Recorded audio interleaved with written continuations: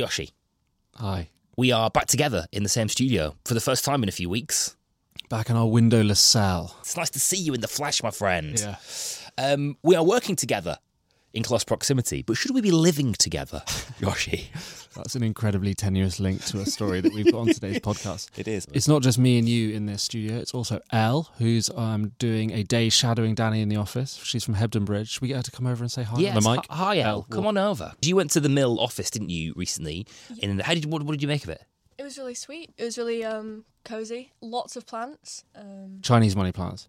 You've just got one yourself, haven't you? Yeah, I've got a small one. I've already given her some instructions about how to keep it alive, but we'll... Nice, excellent. Oh, well, welcome, Al. You're very welcome. Thank you. And this kind of communal experience, we're going to find out more about on the podcast today, aren't we? More on that next. This is the Manchester Weekly from the Mill.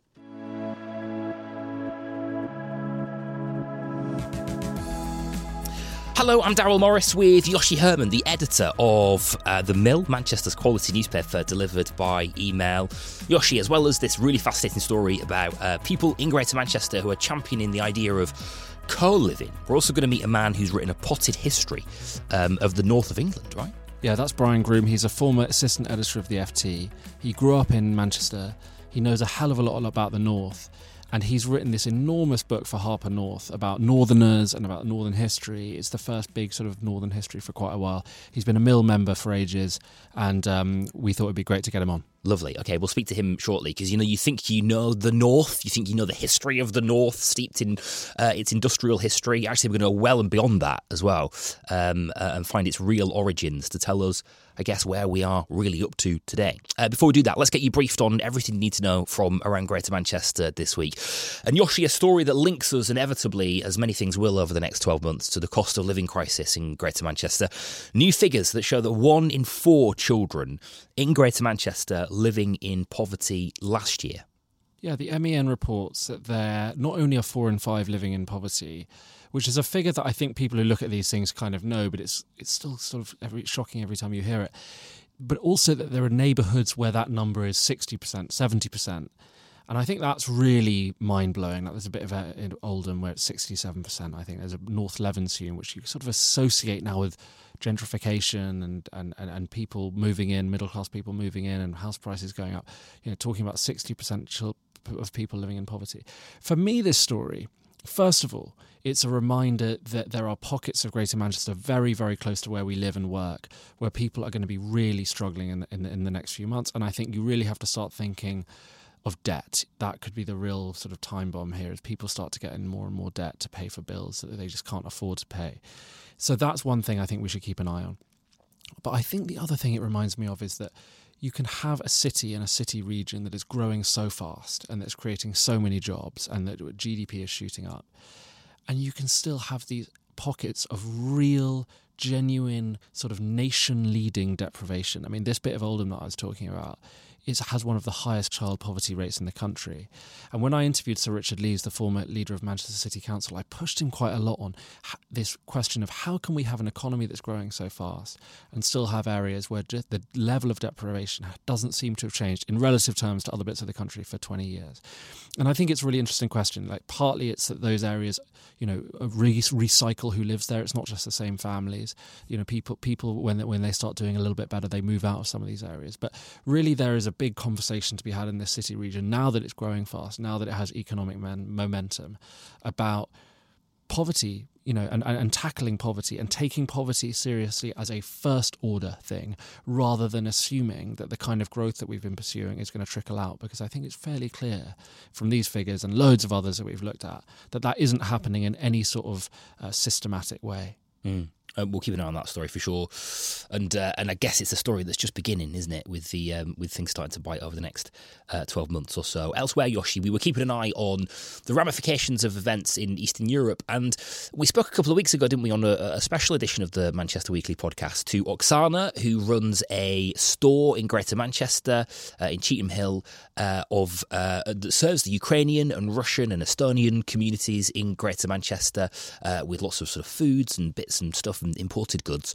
And one of the questions that we asked her was, has she experienced any tensions between those two communities? I suppose as a resident of Greater Manchester myself, I've been kind of keeping an eye on whether or not that story would lead to tensions here within Greater Manchester. A Rochdale councillor, Yoshi, this week has pointed towards that happening.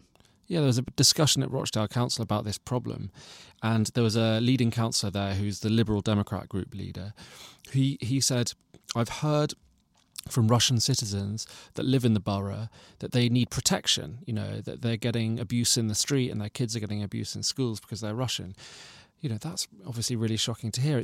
In a way, it's not surprising given the amount of media coverage and stuff. I think that's why some media companies have tried to refer to it as Vladimir Putin's invasion rather than the Russian invasion. But yeah, I think it's the sort of flip side of what we've talked about with the Ukrainian community, isn't it? It's wonderful to live in a city region that's so diverse, has so many different communities, groups of people that you didn't even know we had in large numbers, but who really support each other in this kind of time.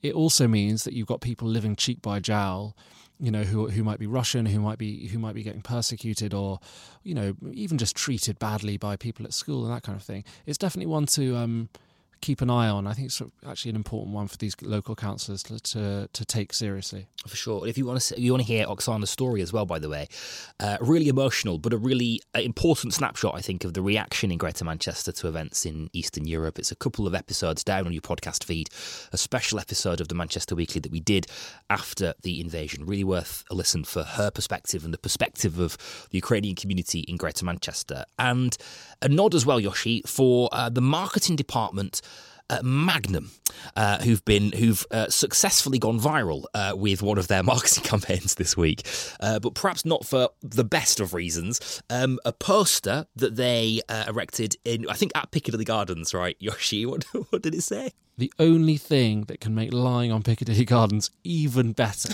with a huge picture of I would say that's a sort of a milk chocolate flavoured Magnum ice cream. Which was obviously amusing to a lot of people who don't like Piccadilly Gardens at all. It's like, what's the only thing that can make it better? A £30 million revamp that completely raises it to the ground, or a £1.50 ice cream? Don't know. Bless them. I feel a bit sorry for them, to be honest with you. I mean, maybe a trip to the city might have worked, might have helped out. Yeah, Amy Jones, who's like a local person on Twitter, said it's a good way for Magnum's marketing department to reveal that they've never been or indeed spoken to anyone from Manchester. But hats off to you, Yoshi, for your strong knowledge of Magnums there. You called that straight off the bat. Well done. Thank you very much. Now, we're quite proud of our history here in the north of England, aren't we? I think we're quite proud of knowing who built the streets on which we walk. But do we really? And how much further back should we go beyond the Industrial Revolution that we talk about a heck of a lot, don't we, to understand where the North really came from, what it was founded in, and what does that tell us, I guess, about where we are today? A really important moment of history for the north of England. Well, Brian Groom, who is a former assistant editor of the Financial Times, has written an epic history of the North. It is huge. It gets into all of those details, and frankly, it's an essential read, I think, for anybody connected with this part of the world. Brian joins us on the Manchester Weekly now. Brian, hi. Hi. This is a big, ambitious book, isn't it, Brian? What was the plan? What did you want to achieve? It certainly is. I first thought of it about 10 years ago, and for me, much of my working life, I've been dealing with British and regional affairs, and I'm a northerner. And as a kid, I was history mad. So in my mind, all these things came together, and it was an obvious subject to think of. And then when I started looking into it, I was astonished to discover that it hardly ever been done. There's only ever been one general history of Northern England published before, and that was more than 30 years ago. So there was an opportunity there. Yeah, definitely. I mean, the bit of history that I think we talk about a lot in Manchester, including on the Mill, is the Industrial Revolution. And you wrote a great piece for us this week that touched on Manchester's sort of enormous growth during that period. But you must have also learned a lot about its sort of medieval and pre-medieval period in the north and in this neck of the woods. Tell us about that. Yeah, in many ways, for me, studying the earlier part of the history was the most interesting, because like you, I know a fair bit about the Industrial Revolution. I knew less about the prehistory and the Anglo-Saxon history and the medieval history. So that was all quite new to me. And before the Industrial Revolution, Lancashire as a whole was poor, isolated, and sparsely populated. It tended to much of it was an uncultivated mossland and heathland. Yorkshire, on the other side of the Pennines, was much wealthier. It had good farmland in the east. It was tied into the North Sea trading community. The high road from London up to Scotland and Carlisle went through there and bypassed Lancashire. Right. Manchester had some importance because it was a Roman settlement for a time, not as big a one as York or Chester, but it was important enough. By the Middle Ages, Manchester had become a smallish market town. It was focused around the area where the cathedral and Cheetham School are now. And it grew to become a centre for making woolens and linen, helped by an influx of Flemish weavers. Right. In fact, the fact that Manchester and the North as a whole already had a sort of cottage-based textile industry, that was one of the factors that helped it to capture the global cotton and woolen industries when the Industrial Revolution came along. And the Industrial Revolution certainly changed everything. Manchester, which had been growing slowly for some centuries, suddenly expanded sixfold in 60 years. And Lancashire moved up from being one of the poorest counties in England to being the third wealthiest, according to the tax data. Wow. There's some great stuff in your book. There's a bit that I really loved because it's actually about what happened with kind of entertainment and music halls.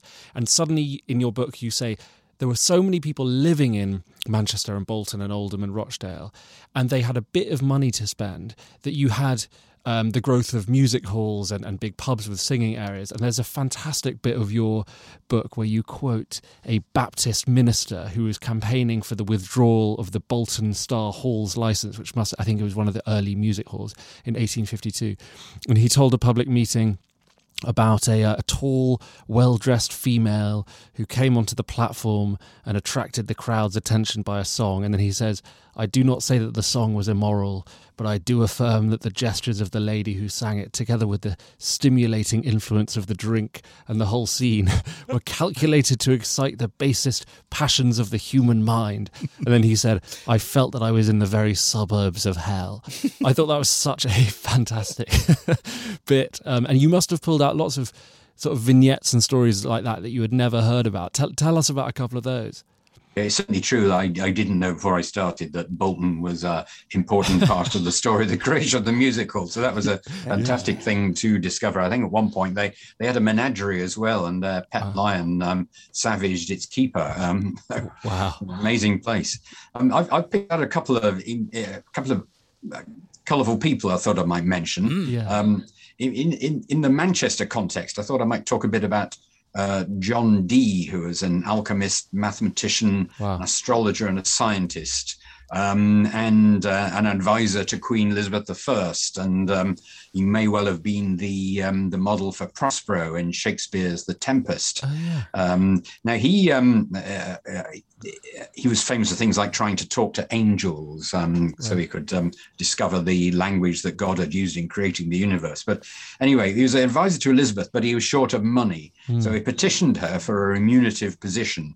And the best she could offer him was to become warden of Christ Church College, Manchester, which was opposite the collegiate church, which became the cathedral. It basically educated the clergymen from there. So he took this job, and it gave him nothing but grief. The place was in terrible disrepair. The buildings had been sold. Its land had been leased on poor terms. He struggled to exercise authority over the fellows in the college, who were mostly extreme Puritans who despised him. Far from making money from it, he had to borrow, and he had scarcely enough money to feed his family and his servants. And then to cap it all, his wife died in Manchester from bubonic plague. So his experience of was not great. And just quickly, before you give us another one, that college, because I read about that in the book when you talked about Dee, that college doesn't exist anymore. So was it where the football museum is now? And do you know what became of it? It's roughly there. I don't think the same buildings exist. No, I think it's ultimately part of what is Cheetham's, but I'm not quite clear about the buildings. They were, I think they're mostly gone. Okay, got it. Tell us about someone else, because that's a fantastic character. Yeah, well, I thought I'd come back to your music hall theme and talk a bit about George Formby Senior. He was the father of the George Formby that most of us know a bit about, the star of the British comedy films in the 30s and 40s. But his father was part of that Victorian way, the rich Lancashire scene of music hall comedians. Lancashire in particular, but North as a whole, Lancashire in particular, produced this great range of comedians that are deep comic history. And he was born into poverty in Ashton-under-Lyne, and he played characters, including one called John Willie, who was your archetypical gormless Lancashire lad, accident-prone but muddled through. And he had a cane twirl and a duck-like walk that allegedly inspired Charlie Chaplin. And he was, for years, George Formby Sr. was battling against consumption, but he made a joke of it with asides such as coughing better tonight, coughing summit champion. And he was billed as the Wigan Nightingale, which is a reference to his croaky voice. Wow.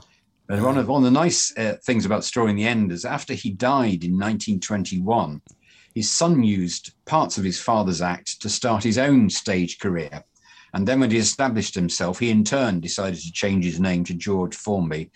So there were two of them, and the latter one went on to be the ukulele playing star that we know. Wow, the George Formby. And is there something, Brian, that you've kind of a vein through some of your research that you have found that points towards this sort of well-held, almost slightly cliched view that people from the north of England are naturally good raconteurs, entertainers like George Formby? There's something in, I don't know, our history or our culture or maybe even our politics up here that makes that true? And there's a lot of speculation, certainly about theories about why it's produced so many comedians, for example. Some people have attributed it to the weather, the soft southwest wind. A.J.P. Taylor, the historian, said that the whimsicality you're seeing comes from the southwest wind, bringing an atmosphere that is always blurred and usually gentle. I think it's probably got more to do with a lot of people being thrown together by rapid industrialization, which is a brutal experience, and responding to their conditions as a kind of coping strategy. Anthony Burgess called it the bark of the underdog. And I guess I'll doff my cap as a loudmouth Boltonian, as somebody who's a Boltonian who's made a career out of chatting for a living. I doff my cap to those people. So where are we now, Brian? You were the assistant editor of the Financial Times as the Brexit vote happened. You'll have watched that happen from that vantage point. We live in a post-Brexit North now. Lots of chatter about levelling up and settling that North-South divide. Where does the north of England find itself today? Yeah, he made the move here by the time of the Brexit vote, so I saw it from a northern perspective, and you can see it echoes quite a lot of things that have happened in the North's history. But as for now and where we're going, I go in the book into some detail in the growth of the economic divide since the old industries started dying after the First World War, and the Northern England's share of Britain's gross domestic product has shrunk from 30% to about 20%. And there's a whole history from the 1920s onwards of official attempts to narrow that gap. And I think you'd have to say that they are mostly been inconsistent and half-hearted, and they chop and change a lot. So when there's a change of government, the new government comes and throws out what the last government has done. And even within governments, you get, as prime ministers change, you get a change of approach. So, we hardly ever hear of the Northern Powerhouse, which is George Osborne's thing anymore. And we're talking about levelling up. The most successful regeneration there's been anywhere in recent years, that's Eastern Germany. It's involved partnership between local politicians and businesses and central government, plus a large degree of local autonomy over decision-making at regional and city level, a big state investment, but also crucially, it had cross-party support, and the schemes they devised were designed to last for decades. And that's something we've never had in the UK. And if we're going to successfully revive particularly the difficult parts of the North, I do think we need a more consistent approach. And do you know what? To understand those big decisions, to make those decisions, you need to know the history. You need to know the foundations on which a place was built. And those decision makers could do worse than reading Northerners, a history from the Ice Age to the present day. Brian, it's been a joy to talk to you. Thank you very much for being with us. Thank you. You're welcome. Now, Yoshi, you sent the Mill's Jack Walton off to meet some people in Greater Manchester this week, didn't you, who are kind of championing a new way of living? Yeah, it's this idea of intergenerational co-living. I didn't know much about it, but Danny had flagged it and Jack had flagged it. It's a very early stage plan to have different people of different ages living and sharing a lot more. And that's an idea I like a lot. It's not something I do. I live in a flat in a converted warehouse in the northern quarters. I don't live out this kind of way of life. But I'm just interested in, there are more and more people across the country who are saying, actually, maybe we've become too atomized. Maybe we don't need to buy every single thing ourselves. Maybe we can help to look after each other's kids a bit more, have a bit more supportiveness, deal with some of the loneliness in society by basically hanging out more, having more shared spaces in the places we live rather than having our own living room and our own kitchen and stuff. So I thought Jack's a good person to go along and speak to these people, find out what's going on and see if this is like a viable way to live in the future. Nice. Okay, well, Jack joins us on the Manchester Weekly now. Jack, hi. Hello. Hi. Who did you meet, Jack? So I went to meet two different groups in Manchester. One called Cordata and the other called MECO, which stands for Manchester Intergenerational Co-Housing. And these are groups, well, the first group of which, Cordata, are already living together in a sort of cooperative setup. And the second group, MECO, they're planning and they're planning to design this sort of intentional community, which they will create themselves, they'll build themselves with the help of investors.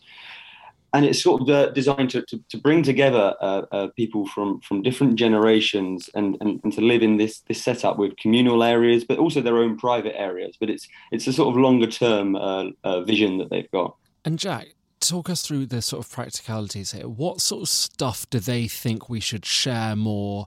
What kind of spaces do they think we should spend more time in together? Like what part of their lives do they want to be separate and what parts do they want to be together? Yeah. So, I mean, I think this was quite a key point for a few of the people I spoke to. They weren't saying that we want to do everything together. You know, they were saying we want our own private space, our own private time. But things like, you know, eating meals together. And one of the members of one of the groups said, like, for example, in another co-housing group that she visited, whenever a couple had a baby that was born, like everyone would come together and cook for that couple for a week, you know, just to release a little bit of the stress of that, you know, first week after you've had a child. And it's things like that which ease living, particularly as you get older. So, you know, there's people there to look out for you if you haven't had an operation or if you're feeling unwell, and also things like your environmentally thinking. So, for example, that they would hope to have shared cars and growing space so they can grow their own vegetables in the Midland and that sort of thing. And there's that sort of environmental aspect to it too. And they plan to build it to an architectural standard called Passive House, which is like this sort of ultra low carbon net zero sort of architectural standard, which is popular in Scandinavia and in Germany and in places like this. Okay, really fascinating. And I really like this idea. But are there downsides, Jack, that you ran into, or indeed criticisms? Well, I think when people hear the terms like co-housing and cooperative or co-living, you know, I think people's minds run to the 60s and they're thinking sort of psychedelics and orgies and debauchery and all that side of thing. But in reality, this is a far cry from that. I think it's not so much a criticism on my part. I think the difficulty for them is dealing with misconceptions. One of the members was telling me that, like, when her parents were due to meet a couple of the people that she plans to move into this development with, they were thinking like, oh God, like these sort of straggly haired, unwashed, unkempt, old age hippies are going to be sort of turning up. And then when they did, she was sort of, you know, wow, they're actually quite normal, which was kind of funny. But I think it's less a criticism on my part, but more the misconceptions and trying to get across what they're actually all about. Rather than what people might think. Oh, that's really, really fascinating, really interesting. Actually, you know, when you sort of apply that to your own life, I think about when we were cutting the grass yesterday and the lawnmower. Why do we need a lawnmower? Why can't one street have How a often are you using lawnmower? And exactly, how often are you using it? Every 5 times a year. Totally, absolutely. Tops. Yeah. Tops. Really, really interesting. You can read Jack's piece and you can meet the cohabitors and find out what they're all about. manchestermill.co.uk is where you find Jack's piece. Go there to subscribe to more stuff like that. Jack, for now, thank you. Thank you very much. Quick look ahead, my friend. What's going on in the Mill newsroom? What are you working on? We've got a great piece coming out this weekend by Maria, actually, who we interviewed on this podcast, a Ukrainian journalist who came over from Kyiv. She's now in Manchester, and she's writing a really lovely thing about sort of Ukrainian Easter being celebrated by Ukrainians in Manchester. So that's going to be brilliant. I've just sent off a print edition to a woman in her, I think, late 80s, maybe early 90s, who I met at a synagogue at a concert. Doesn't have the internet. And she wanted to know about the Mill. So I've just sent her I've just put it in the mail, a print edition. We will build this, Yoshi, one by one. Yeah. Person by person, if need be. Lovely stuff. Okay, and what should we be doing around Greater Manchester? Quite a big weekend, lots going on, Easter holidays and stuff. Plenty happening. What should we be doing? My big recommendation would be the St John Passion, which they're doing at the Cathedral. Manchester Baroque, they're doing it in partnership with the Cathedral, raising money for UK Med, who we talked about on this podcast. We've interviewed Tony from UK Med. All the ticket prices, 100% of the proceeds are going towards UK Med's Ukraine campaign. So that is at the Cathedral. And it's at 7:30 on Friday night, 15th of April, Good Friday. Good stuff. My nod for the weekend is the Astronomy Photographer of the Year exhibition, which is opening at which is at Jodrell Bank. I think I mentioned Jodrell Bank last week. Actually, it's sort of developed an obsession with Jodrell Bank over recent weeks in Macclesfield, and they are hosting a huge, big exhibition of some of the finest works from the Astronomy Photographer of the Year Awards. It opens this weekend. It's on through until the 1st of May. There are some dates on the website. It runs Monday to Sunday, 10 till 5. The stunning photographs. I mean, really kind of existential, aren't they? Some of those images. You don't think so? No? You pulled your face at the supposed to be existential. Don't stop for me. Existential, love it. No, I love it. I think they are, right? Yeah, I think definitely. puts our existence into perspective. Yeah. Okay, that's it from us for this week on the Manchester Weekly. Yoshi may or may not be back next week. Don't forget to subscribe wherever you get your podcasts, and you can subscribe to The Mill as well. More quality journalism direct to your inbox. manchestermill.co.uk is where you do that. And give us a rating. Please we do. need that 5-star rating. Please We do. pick up like one new rating a week. Give us a rating, please. You can do it. See you next week.